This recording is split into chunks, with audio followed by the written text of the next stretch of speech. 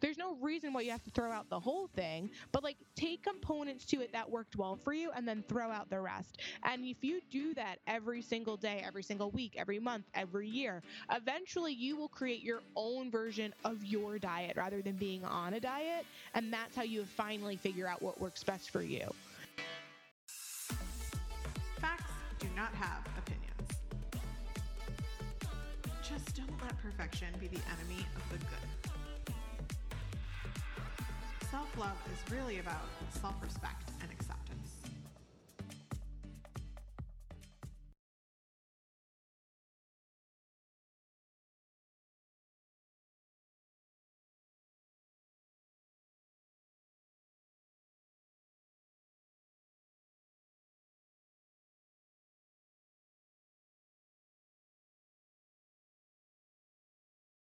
Welcome to The Whole View. I'm Stacy Toth of Real Everything. I'm here each week to dive deeper into how we can find happiness and health inside and out through self-love, body positivity, and discovering new ways to be our best selves.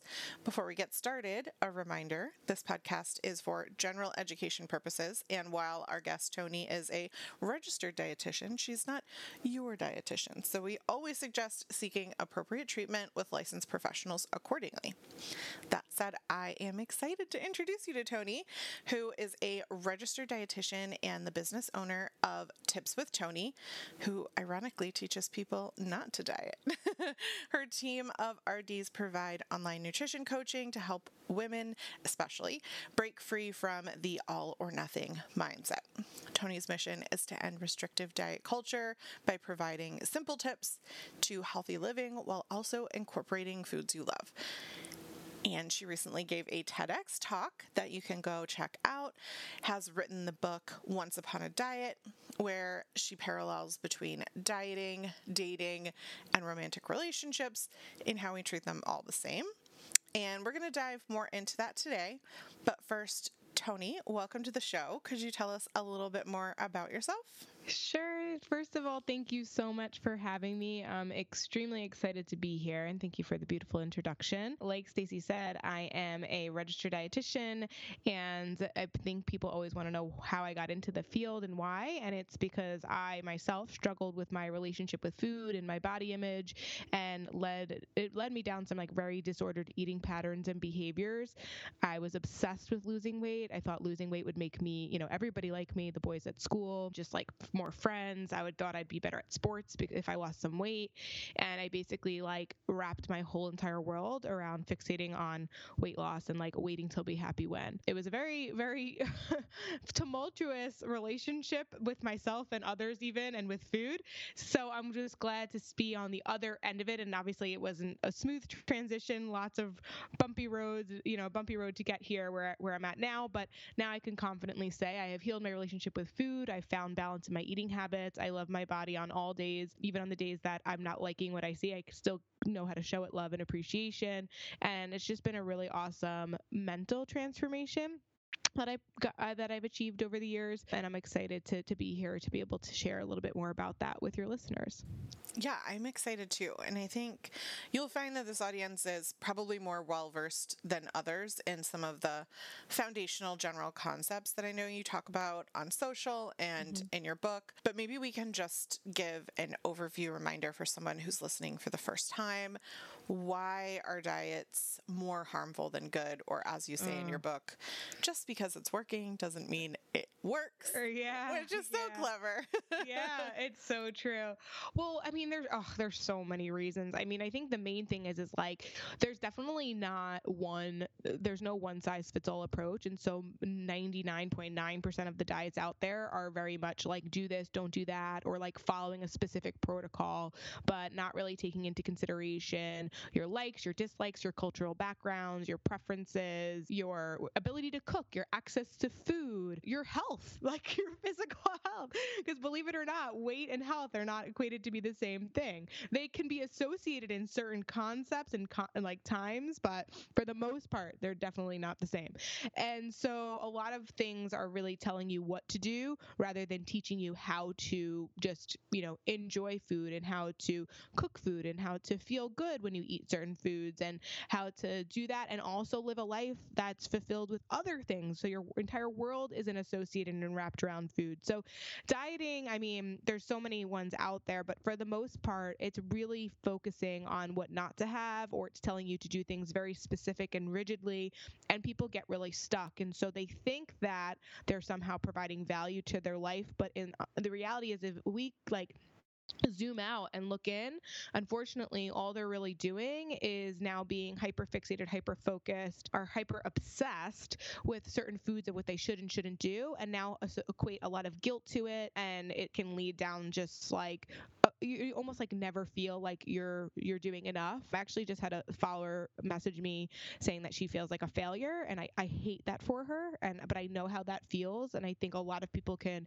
resonate with that, unfortunately, is like they just constantly are feeling like they're not doing enough or they're not good enough because they're not able to follow these diets to a T. So from a mental perspective, it can be really damaging, but also from a physical perspective, it can be, you're taking a lot of foods out, and a lot of foods contain certain nutrients that our bodies needs, and it can affect your gut health, it can affect your quality of life, it can just affect so many other aspects. So, especially the very restrictive ones, they could even damage your metabolism. They can, you can have a lower immune system. Like, there's just so many reasons why I'm like so not a fan of diets. Yeah, I totally agree. I think it's interesting to kind of, as you were talking, I was thinking back on kind of my journey with dieting, which started as a child, all the way into my late 30s before I finally was like, this is not working for me. No matter how many times I tried things. And I think, kind of what struck a chord with me was when you said people can't, like, they feel like a failure because they can't stick to the strict rules. And I would add to that, people also feel like a failure when they stick to the strict rules and it doesn't work for them. They still blame themselves. Yeah. And that was definitely what was happening to me, right? Like, no matter what I did or, whatever, all of that was always my fault, not this as a culture doesn't work. There's millions of people who all have the same experience as me. Like, it's not just me. So Right. it's interesting, no matter how many times I talk about the harmful effects, like you were listing them off so quickly, but like each one of those we can have a whole podcast. Yes, like exactly. It's crazy. So yeah, it always hits me different each time. So still Definitely. working on that emotional healing myself. I love that you say that every day you can love yourself, even if you don't like what you're seeing, you still know how to love yourself. I think that is such a great mindset and a goal for us all, and certainly how I feel 90% of the time. And then it's still a conversation that I'm having with myself sometimes, like, nope, that's not actually productive. Well, no, it's so true. And I mean, and I know you just recently, I was just very open about my current relationship, and now I'm talking about like romantic relationships and how we were kind of in a really rough season, but at the core we really love each other, right? So that's very similar to our bodies. It's when you love someone, you treat them with respect, and you care for them, and you show them appreciation. But there's going to be some days where you're just like, are you freaking kidding me right now? Like, this is so frustrating. Like, how, and it's kind of just like taking a step back, and just like, if you want to make it work, like, you got to work with your body rather than against your body. And if you want to stay with your partner, you're going to have to work with them rather than against them, right? So that's like one of the very many parallels that are there. But I think if people can look at it like that, they can really start to understand that, some days you're going to like want to punch your partner in the face, but you still love them at the end of the day, right? So there's going to be some days where you look at the mirror and you're just like, oh, this is just not my day.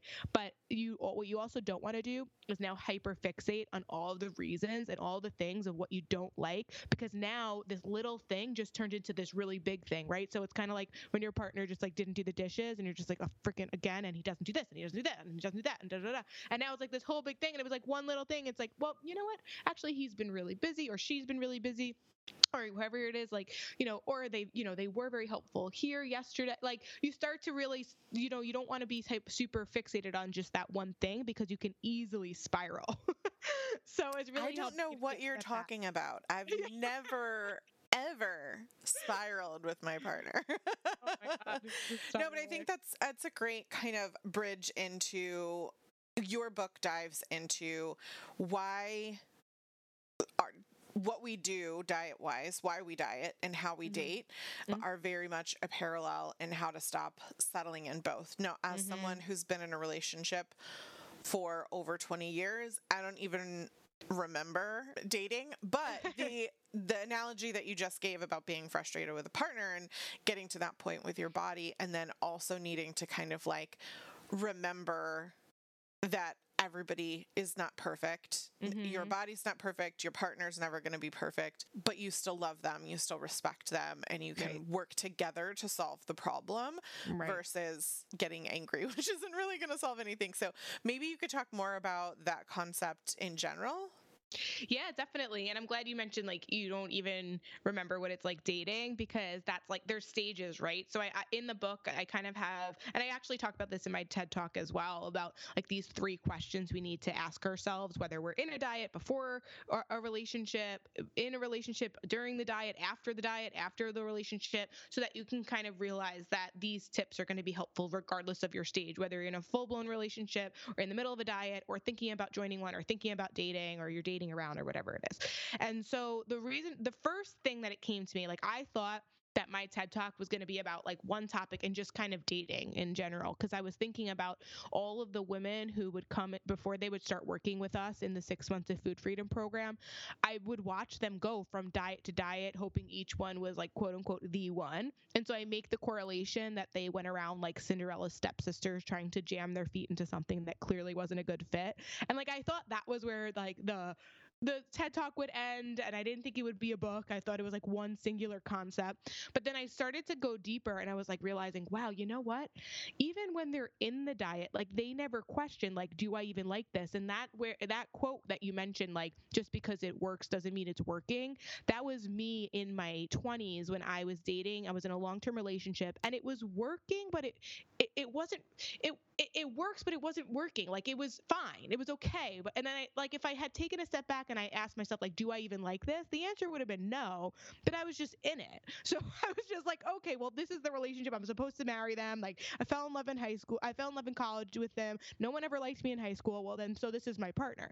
And it's like when I finally took a step back, I was like, okay, just because it works doesn't mean it's working. Like I don't need to commit to this person the rest of my life. Like I have choices, right? So you can be in the middle of a diet and like, yeah, maybe the scale's going down and that's a goal for you, but like how's your energy levels? Like, are you feeling confident in your body when you go out to eat? Do you feel like you're not obsessing or stressing over what to order, how much to order? Like, like, do you even like it? Do you like the food that you're eating? Right. And so these are the sort of questions that I think people need to be really asking, because you actually don't have to settle. You get to choose. You have many choices, and your version of health and wellness and even your relationship, it can be what you want it to be. And it doesn't have to be very like specific or rigid like we talked about before. So that those are 2 of the parallels. And the last question I have people ask themselves is like, what lessons did I learn from this? And basically that's helping you like after a relationship or after a diet to really kind of sift through like, okay, maybe this didn't work, but rather than me going and doing another version of this diet with just, maybe it's still a different diet, but the basis is still restriction. Like maybe I should learn that, restriction isn't the answer. It's actually part of the problem. Or like I say in my book, in my TED Talk, I dated 5 versions of the same guy, just with a different name and a different face. And it's true. I literally would get out of one relationship, be single for a while, get back into another long-term relationship. And yeah, I was a different person, but like it was still the same thing. Like I didn't see my worth. I didn't see my value. I was settling because I never really questioned, like, do I even like this person? It's like, oh, they liked me, so therefore I should like them back. And that's pretty much like the pattern that I saw myself going through. I saw clients going through, and that's what kind of birthed this book, because I realized, wow, so many people are struggling with this, and there's so many more parallels than I thought there was. Yeah, I think when you're kind of grouping it together like that, it's interesting to think about, especially from the perspective, like you said, of how we go from one diet to another to another. I mean, as someone who has authored 3 best-selling diet books, it's hard for me to kind of reconcile in my brain where I am now versus where I was then. And I genuinely thought that I was talking about lifestyle change and all that kind of stuff. Oh, yeah.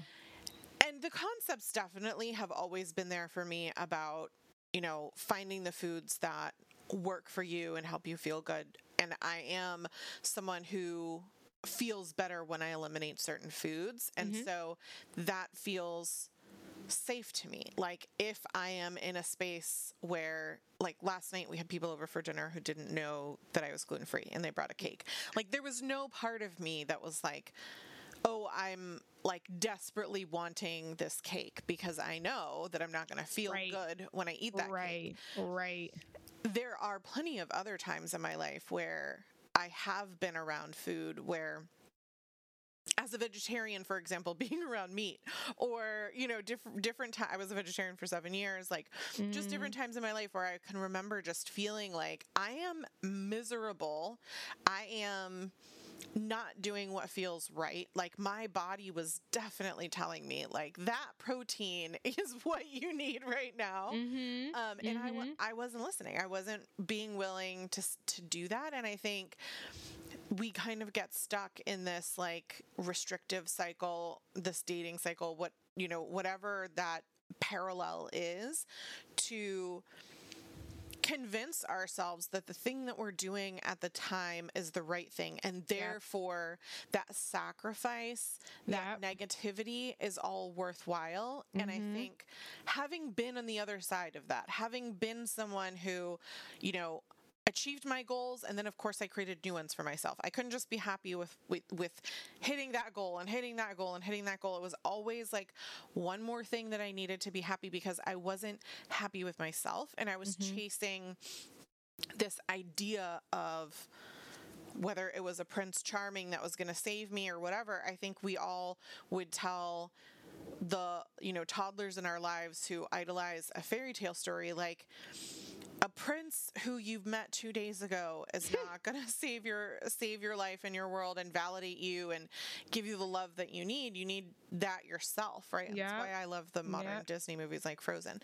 And so, when I think about that from like a dieting perspective, I'm also thinking like, I really thought that those diets were going to save me. I really thought that just like you, that I would get to a place where I would be respected or whatever. And I think I personally got hung up on that for so long that I really had convinced myself that what mattered to me was being thin, right? That like I could sacrifice and I could do all these things and it was all worthwhile because being thin would be healthy. And I'm using quotation marks when I say that because we know that that's not the truth, but I thought that for so long. And then that was really the veil for what I really wanted, which was for people to like me, for people to be kind, for people to not see me as less than, for all of the years that I had experienced as an overweight child, teenager, adult, for all the like medical doctors who just the worst experiences as an overweight pregnant person, like trying to lift myself to a better experience. And once I realized that that was the real issue, that it was really about how I wanted people to perceive me, then it helped me create the emotional balance, the fortitude, the boundaries, the unlearning those negative expectations of what people were thinking of me or whatever, and instead focus on what I want in my life are people who support and love is unconditional, like period. That's what I really want. I don't care what a stranger thinks of me or whatever. I want to be surrounded and supported by people who want the best for me. And that includes changing my doctors to people who are supportive. That includes, creating a safe space in my life. Like I had to let go of some friendships that I would leave, spending time with them and not feel good about myself. That's a whole other conversation to unpack as well, like the fat friend mentality and all that kind of stuff. And anyway, of course, kind of like working on that and building myself up to truly believe that I was worthy of love myself just as I was, rather than seeking that validation from all these sources. And I'm assuming, because I know your story as well, but I guess I'm wondering how often when you're working with clients, or, that you hear from other people where, especially when weight is conflated as actual markers of health, which we mentioned, but just constant needing to remind people those are not the same thing. How to help people get to the real root, because we convince ourselves of all these things and we genuinely believe them for so long, right? It's like, it's so hard. The analogy I say is like, it's a fish in water. Like, they don't realize that it's water because it's their air, right? Like, we don't see the air, they don't see the water until you pull them out. Like, how do you help people even get out of the water?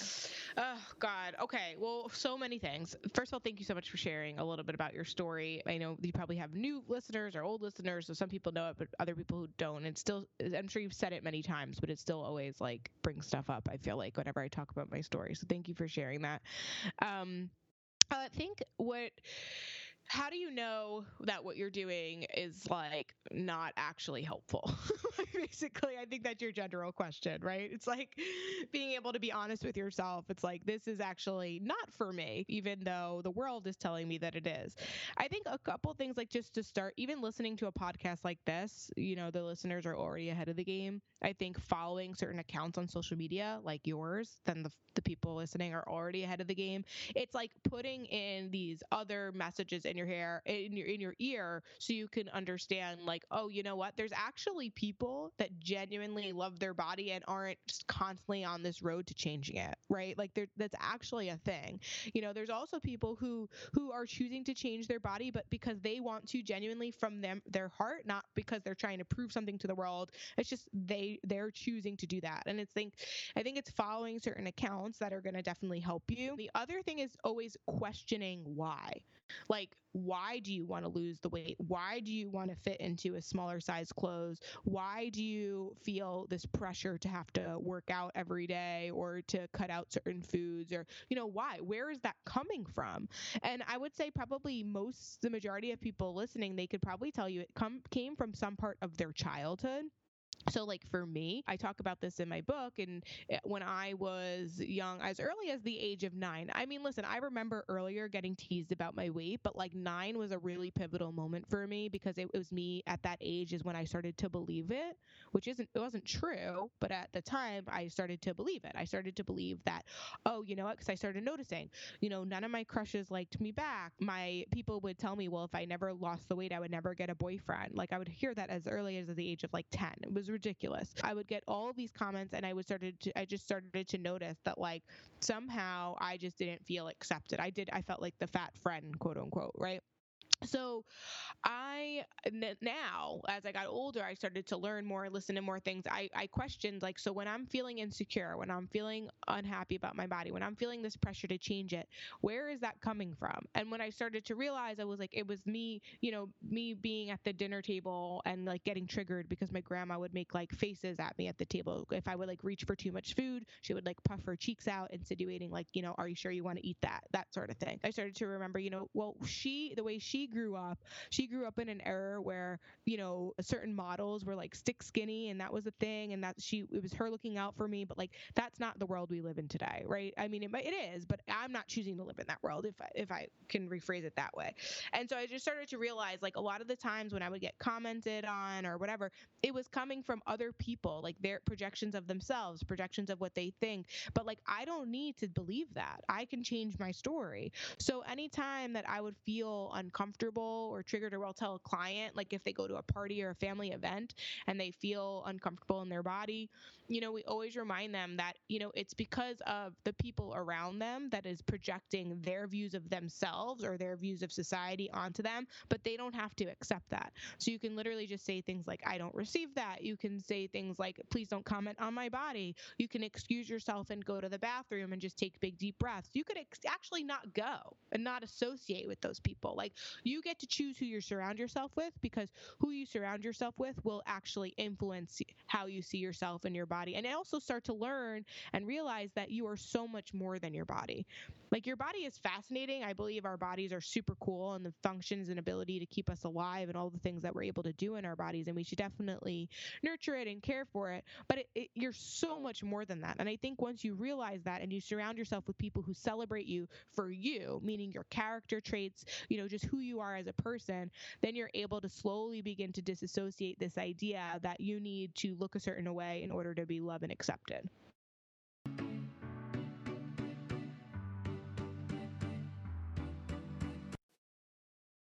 This podcast is sponsored by Indeed.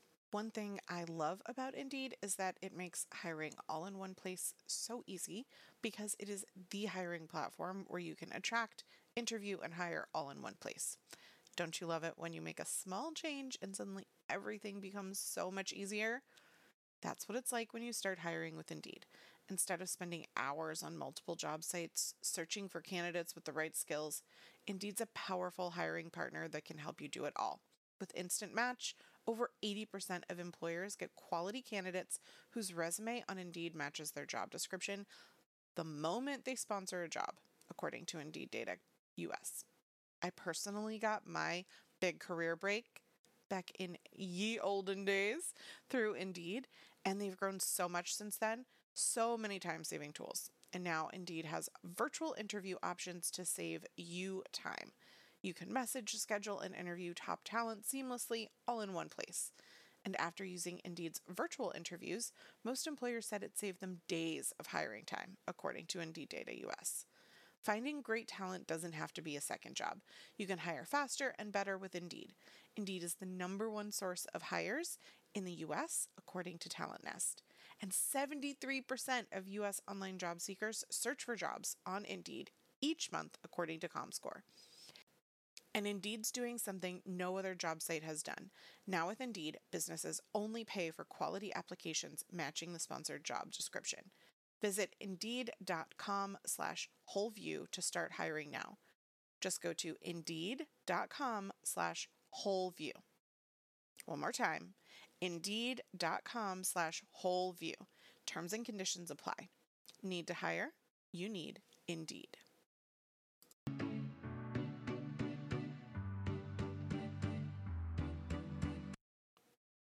This podcast is brought to you by Dame Products. I'm all in on the ultimate self-care brand because we all need to be more open about the idea of pleasure being good for us, mentally and physically, whether by yourself or with a partner.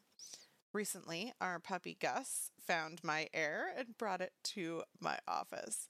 Did he think it was a dog toy, or was he telling me I needed to relax? Yes.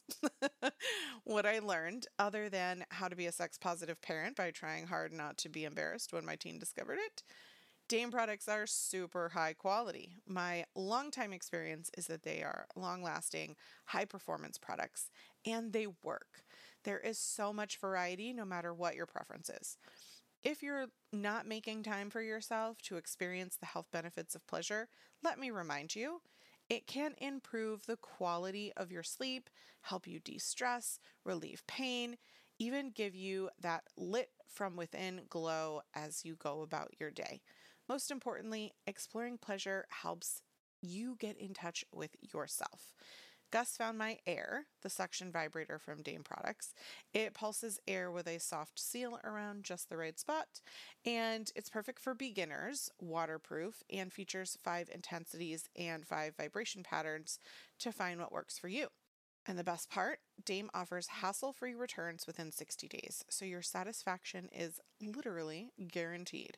While on the site, I highly recommend checking out the oil, which is the only clean ingredient lube that passes my clean test and doesn't dry out or get weird with use. Power up your pleasure with Air, that's AER, or any of the other toys from Dame Products. Go to dameproducts.com and use code WHOLEVIEW today for 15% off site-wide. That's code WHOLEVIEW to take 15% off your first order at Dame Products.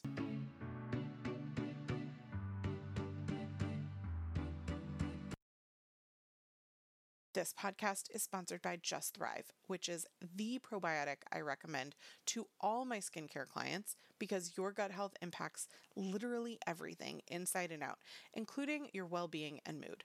I personally take it every day, and it is the one probiotic I've tried where I can actually tell a difference in my digestion, cravings, and skin. Why? Well, Just Thrive's breakthrough award-winning probiotic is the only probiotic in the market that's proven to turn your gut into an antioxidant factory. In one trial, supplementing with Just Thrive probiotic reduced leaky gut and inflammation. And because our gut houses up to 80% of our immune system, a healthy gut is truly the gateway to feeling your best. Stress, toxins, even just one exposure to something that doesn't agree with us can derail how we feel. Thankfully, with Just Thrive probiotics, it's easier to give your body what it needs to thrive. Maximum immune, digestive, and total body health support, scientifically backed. Plus, it's vegan-friendly, gluten-free, dairy-free, histamine-free, and non-GMO. In the convenience of one easy-to-swallow pill that you can sprinkle on anything if you want to, and doesn't need to be refrigerated because the incredibly powerful strands are over 1,000 times better survivability than yogurt or other leading brands. Seriously, if you're looking for the best in gut and immune health support, choose the clinically proven, award-winning power of Just Thrive probiotic. They even have a 100% money-back guarantee through justthrivehealth.com and use code WHOLEVIEW. Honestly and sincerely, this is the only product I can feel making a difference when I take it. To try it again, get 15% off when you go to justthrivehealth.com and use code THEWHOLEVIEW. And that includes bundles and subscriptions. So definitely double up on your savings at justthrivehealth.com/discount/thewholeview with code THEWHOLEVIEW.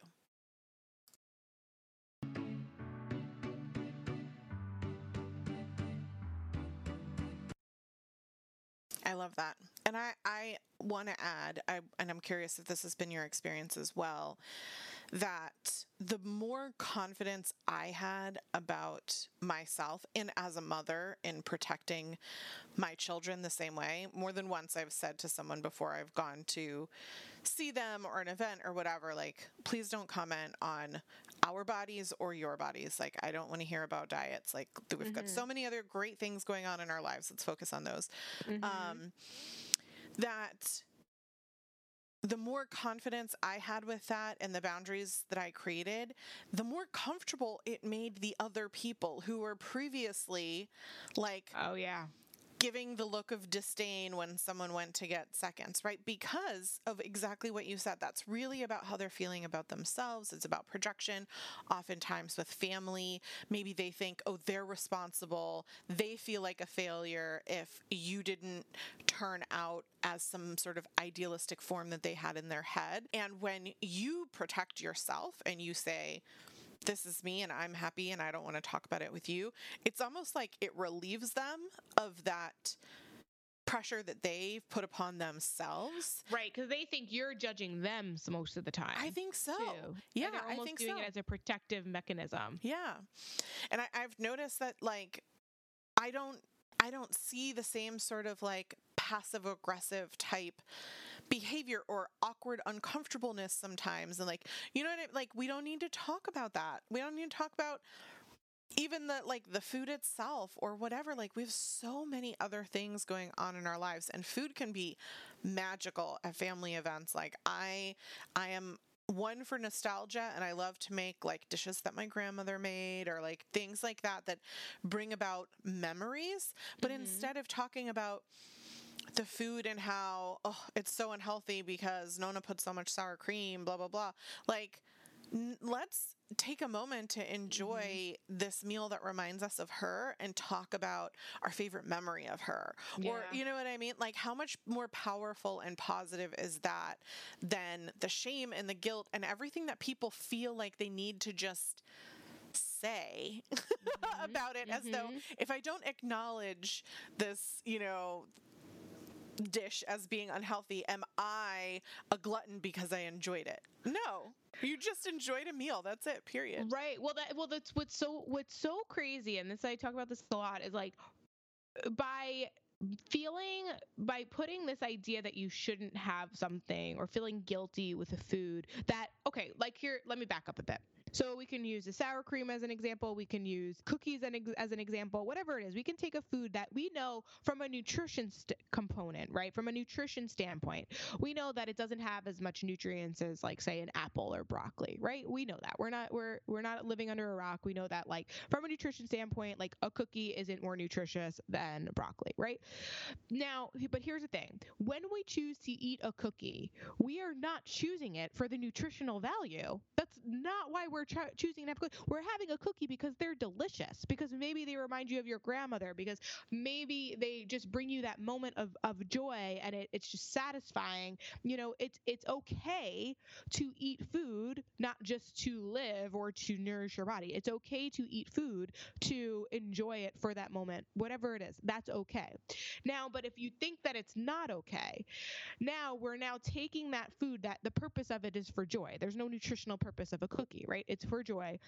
But you're robbing yourself of that. So now it's like, what was the point now? And now you feel worse about it. And so because you feel bad about it, most people then end up having, the whole box of cookies or the whole sleeve of cookies or whatever it is. And then they feel sick, and now they think it's because of the cookie. The cookie's not the issue, right? Your relationship with food is the issue. The fact that you feel you're not allowed to have that is the issue. Chances are, for a lot of people, or I did, is like I would basically, undereat most of the day. And then, of course, the cookie felt like the issue, but that wasn't it. It's because I ignored my hunger cues all day. Like, that was the issue. That's why that one cookie turned into 100 cookies and plus, all the other things. That's where people struggle with binge eating, right? There's a lot of things that, of the root of the core. I think people overlook the fact that your relationship with food and how you view that food matters so much more than the food itself. And I would add that what I didn't fully get, because I understood all of that, but what I didn't really fully get until more recently is how biologically, so you're talking about the mental health aspect of the cookie. Biologically, your body is also going to protect you if you don't eat all day. I do the same thing. I'm working really hard to break this habit. It's, a lifetime of, food avoidance and all this kind of stuff that creates that in me as well. And what I realized is that, like, if I don't tell myself that I need to proactively eat the foods that I want to nourish myself with regularly throughout the day, then my body will protect me and ensure that I have the energy that I need at whatever point I need it. And that is going to be in the form of something that has a high carbohydrate response so that my body can immediately process that into energy sources. Right. And I think that, you said a cookie doesn't serve any nutritional value. I think there's I agree with you, and that your body identifies the cookie as a fuel source, as kind of like a jet fuel, right? And if you're not, for example, for me, when I was lifting strongman all the time, I needed jet fuel type food regularly in order to really get the energy that I needed to do the heavy exercise that I was performing all the time. If I'm sitting at my desk working on a podcast, I don't need jet fuel, right? My body would be happy with something else. And it's not that the cookie doesn't have all the emotional benefits that you talked about, but that when your brain says, hey, we haven't eaten in a really long time, we need food, it's going to immediately jump to, in most cases, the thing that's going to give it the most bang for its buck. It's not going to be like, spend 10 minutes building a salad because fiber would be really great right now. Exactly. It does not, no, it's like, find the chips and dip immediately. You know, it goes to that place, not just because of emotion, but also because that is what we're telling our body. We're telling our body we're in a starvation mode. I haven't fed you all day long. Now you have access to food. Of course, your biology is going to say, binge the high energy food sources. And for me, that is really where that cycle was so problematic. And I think back to my grandmother, who I very much like, right? I'm built like her. I have a lot in common with my grandmother. And she would do the same thing. She would like not eat all day long. And she would tell me like, all I've had today is 3 Ritz crackers. And I'd be like, oh my God, Yeah, like that's it's not a good thing. crazy. Yeah. And some people don't believe, how is it possible for someone who doesn't eat a lot to be so much bigger? That's how. Because then when you do eat, like your brain is not functioning from a positive Mhm. place. I know I went Mhm. off on this like tangent. No, but I'm actually really glad that you mentioned that. One of the very foundational things that we teach inside the 6 months of food freedom program is like the difference between physical hunger, we call physical hunger, and psychological hunger. And the way I explain it is, if we had like a visual aid right now, guys, think of a Venn diagram, right? You have the one circle being your physical hunger, the other circle being your psychological hunger, and then we have that overlap in the middle. So a lot of people are going around in this world under fueling, so not eating enough, not eating enough balanced meals, not eating enough nutrients, right? And so they're physically hungry. And then we have the other side is like psychologically they're hungry, meaning like they are not protecting their boundaries. They're not. Oh, physical hunger could also be like not taking rest days, not getting enough sleep, which we know a lot of people do that. Psychologically hungry is like you're not taking care of your mental health. Like you're not speaking up for yourself. You're letting people walk all over you. You talk down to yourself. Like, right. You're saying yes to everything except for you. You're extending yourself. You're overworking, that sort of stuff. And so now we have the overlap. What I call the danger zone. So most people are working in trying to take care of themselves, but not really, right, in that danger zone. Like it's really hard to do when you're really fighting on with no energy on both ends. So the very first thing we actually tackle though is like, let's focus on protecting your body and your mind through fueling yourself properly and getting you fed from a physical component, right? So that way now we could also this is like we can actually now recognize that, say it's 8 o'clock at night, right? And you are like, you're tempted to go and like raid the cabinet. If you had physically had like 3 balanced meals that day, you've been snacking, you've been getting adequate sleep. Now we know that maybe it's a habit thing, or maybe somebody triggered you, or maybe you're stressed out and that's why you're dealing with it. So now we can get to the root cause and actually help you with the stress management of things, rather than us deciding like, is this hunger or is this stress? And if you hadn't eaten enough during the day, then it probably is hunger. But like you just said, you're now not going to make, a mindful choice. You're going to make an impulsive choice. And now the cycle is going to continue. So I love that you mentioned that, because that's one of the very first things we help people tackle is, let's like make sure we're nourishing our body, eating balanced meals, balanced foods, but also allowing for those things like the cookie when we want them, right? So that way we're not demonizing them. And so also too, now we can make more conscious decisions and then really focus on kind of like their mental health and, emotional eating and that sort of thing. And that way we can begin to associate the difference between the two. Yeah. And I think the idea of the cookie being joyful, for me, it's not a cookie, it's ice cream. Whatever your thing is. Yeah, everybody's got a thing. Yeah, and I think the other thing, not just from like a family perspective, but I think I often came from a place of demonizing like foods as an emotional crutch, because for so long I had binge eating disorders and all these kinds of things from a negative emotional place, versus lately I find that, so for example, there was like bad news in the world or something like that, and my body's like, you know what, it's an ice cream day.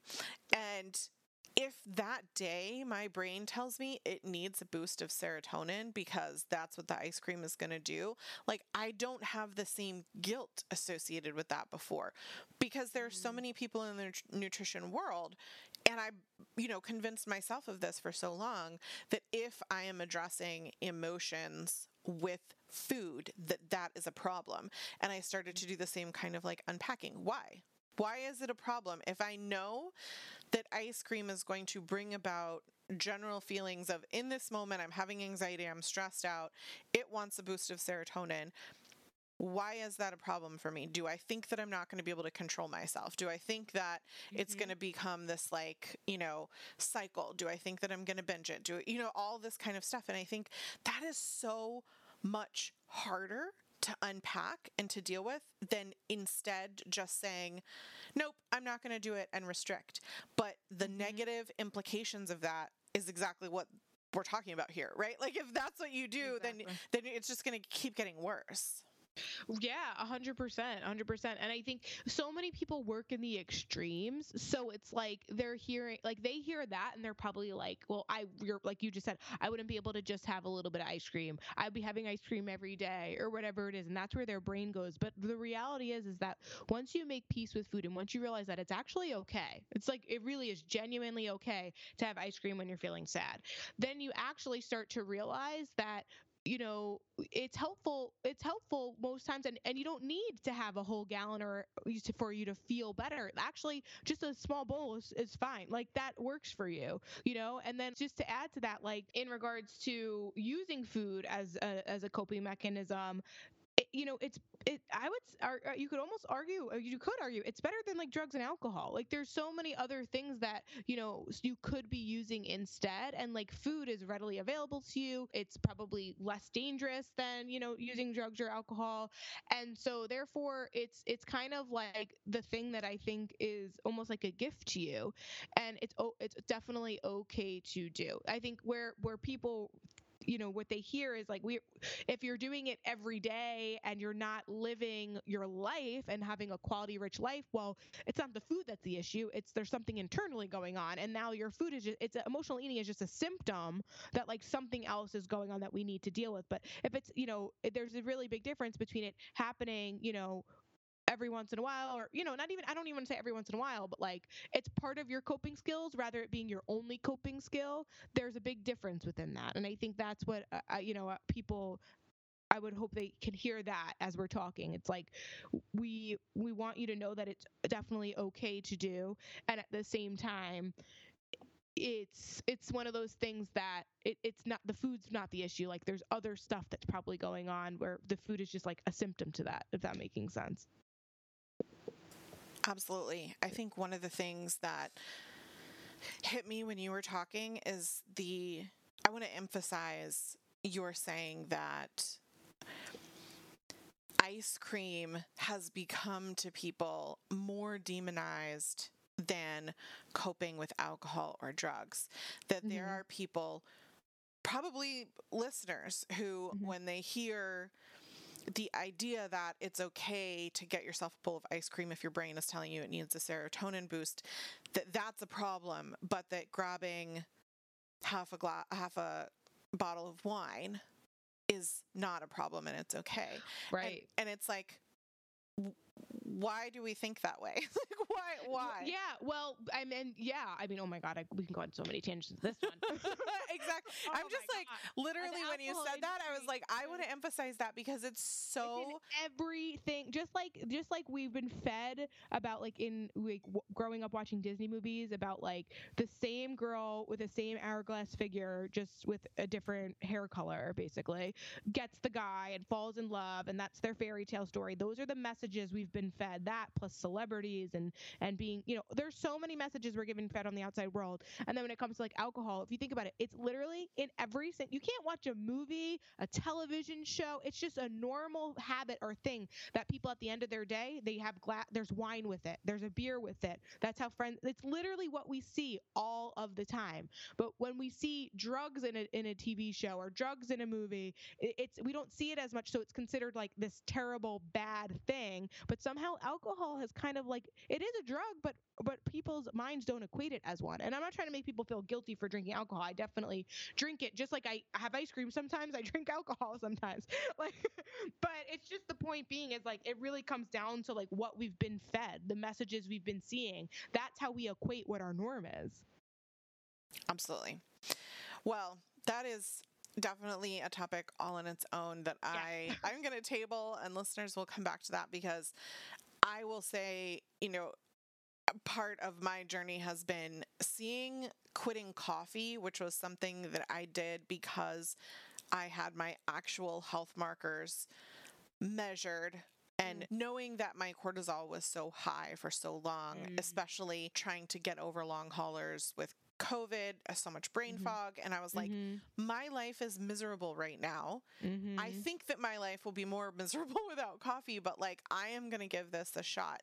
And removing coffee, and I already don't drink alcohol. At the beginning of the pandemic, I was like, I'm not going to drink because that will be a spiral for me. I'm just not going to know yourself. Yeah. And so, in giving up both of those two things, like seeing huge health improvements, not just from my energy and those kinds of things, but also on actual health markers, has really kind of changed my perspective in terms of how we demonize things, right? Like, I demonized for so long ice cream, but was partaking in these things that were actually harming my health. But I don't have blood sugar issues, but I was telling myself that I was going to give myself blood sugar issues because of whatever. So I just try to like emphasize that for people, because I think that there is so much that is supposed in the outside world that is not actually what our own lived experience is, but we convince ourselves of that because we hear it often enough that it must be true. And then we live, like you were saying, this negative kind of mindset and experience. We're not happy. We're not, actually feeling good and all these things, but we tell ourselves that it just must be. So I guess in a, let's try to spin it positively. Yes. I try to have listeners walk away with actions that they can take to improve their well-being. I never want to just like drop all of this on them and be like, peace out next week. So I know you mentioned that you have 3 questions that we can ask ourselves to kind of break the cycle. Do you want to kind of share those, or do you have something else that we can all walk away with in terms of, creating some of those positive, loving behavior modifications, forming habits that help us feel good towards whatever that real goal is that really matters to us, and not the actual thing that we're thinking is what we want, but isn't really.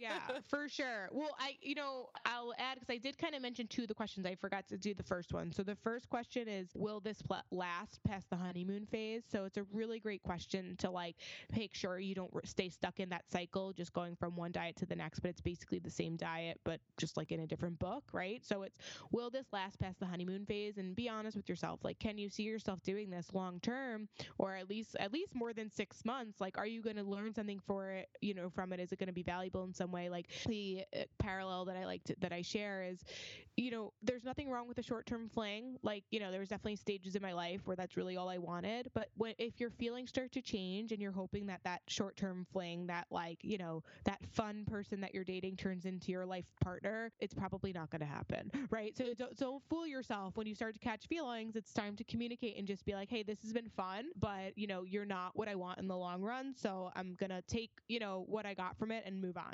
So just be honest with yourself when you're trying. I do actually believe, as much as I don't like diets, I do believe that they do teach us something if you listen, right? Like you had mentioned, and Stacey, our journeys are actually very similar, where I was a vegetarian for about 5 or 6 years, but I was bloated all the time. I was hungry all the time. I had no energy, but I was convinced myself that somehow being a vegetarian was the way, right? I was just like, this is it. But I wasn't seeing the signs. I wasn't seeing the red flags. I wasn't realizing, that this wasn't for me. And I think from that, I actually started to pay attention to how my body was feeling. And I was like, you know what, let me explore. Let me start to add animal protein back in. And eventually I did. And I realized that, like, as long as the vegetables are the star of the dish, like you're probably going to be all right. It doesn't matter how you put it. If you eat animal protein, if you want to do fish, if you want to do a plant-based protein, whatever it is. But as long as you're feeling good with it, make veggies present. I think they are, pretty nutritious, and they're going to help you out. But furthermore, like, listen to how your body feels and realize that, okay, so I don't need to be a vegetarian to make vegetables the star of the dish, but like I can make vegetables present. I experimented with being gluten-free because I was bloated all the time, and I actually still live a gluten-free lifestyle just because I feel much better without it. I'm less bloated. I have less migraines. So I listen to that. So what I'm sharing with you is that you may have tried a diet and most of it was crap, excuse me. Like most of it was not great, right? But there's maybe aspects aspects to it that actually helped you. Maybe you realize that you feel better when you drink more water, or maybe part of the program was you learned about this new recipe that became like a staple in your meals that you like to make for dinner. Like, there's no reason why you have to throw out the whole thing, but like take components to it that worked well for you and then throw out the rest. And if you do that every single day, every single week, every month, every year, eventually you will create your own version of your diet rather than being on a diet. And that's how you finally figure out what works best for you. And that's probably what I would end people with, is like, pay attention, maybe keep a food journal. And when I say that, it doesn't mean count your macros or your calories or points or anything like that. It means maybe like writing down what you eat or typing in the note section of your phone. And, if you felt really sluggish or tired after, listen to that. If you felt very energetic and you felt like you're able to enjoy your food without kind of overdoing it and being ravenous and getting to that point where you have no control around your food, like, pay attention to that and slowly start to recognize what works for you and what doesn't. And eventually you'll kind of find your own plan and find what works best for you. I love that.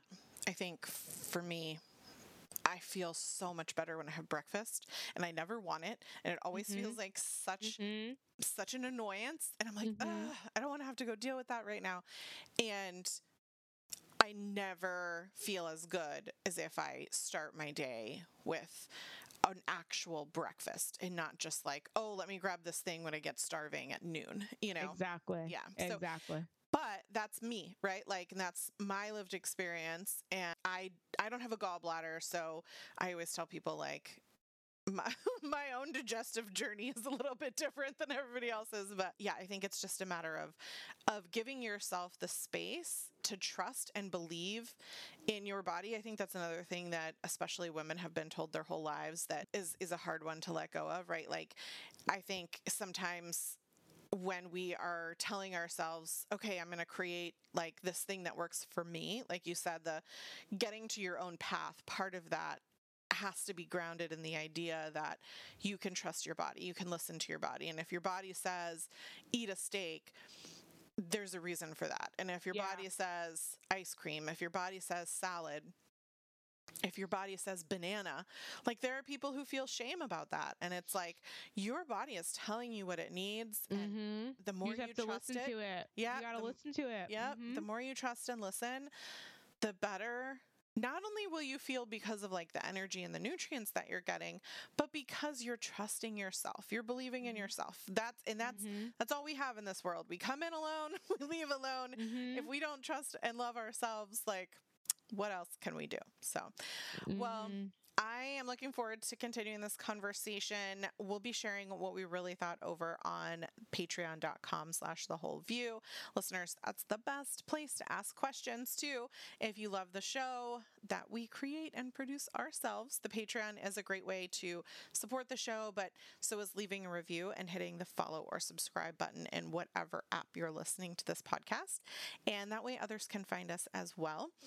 And if you'd like to keep in touch with Toni, please visit her website, tipswithtoni.com. You can also find her on Instagram, tips_with_TONI. And you're also on TikTok. Good for you. You're younger than me. Nutrition Tips with Toni, TONI. And your book, which we mentioned a couple of times, is kind of the foundation of a lot of the stuff that we talked about, Once Upon a Diet. And you also have your own podcast, right? Tips with Toni? Yes, the Tips with Toni podcast. Yep. Awesome. So listeners, we'll put all the links in the show notes for you. And if you have any questions, like I said, pop over to patreon.com/thewholeview, where I answer them really quickly. So thanks so much for joining us, Toni. Thank you for having me. It's been great.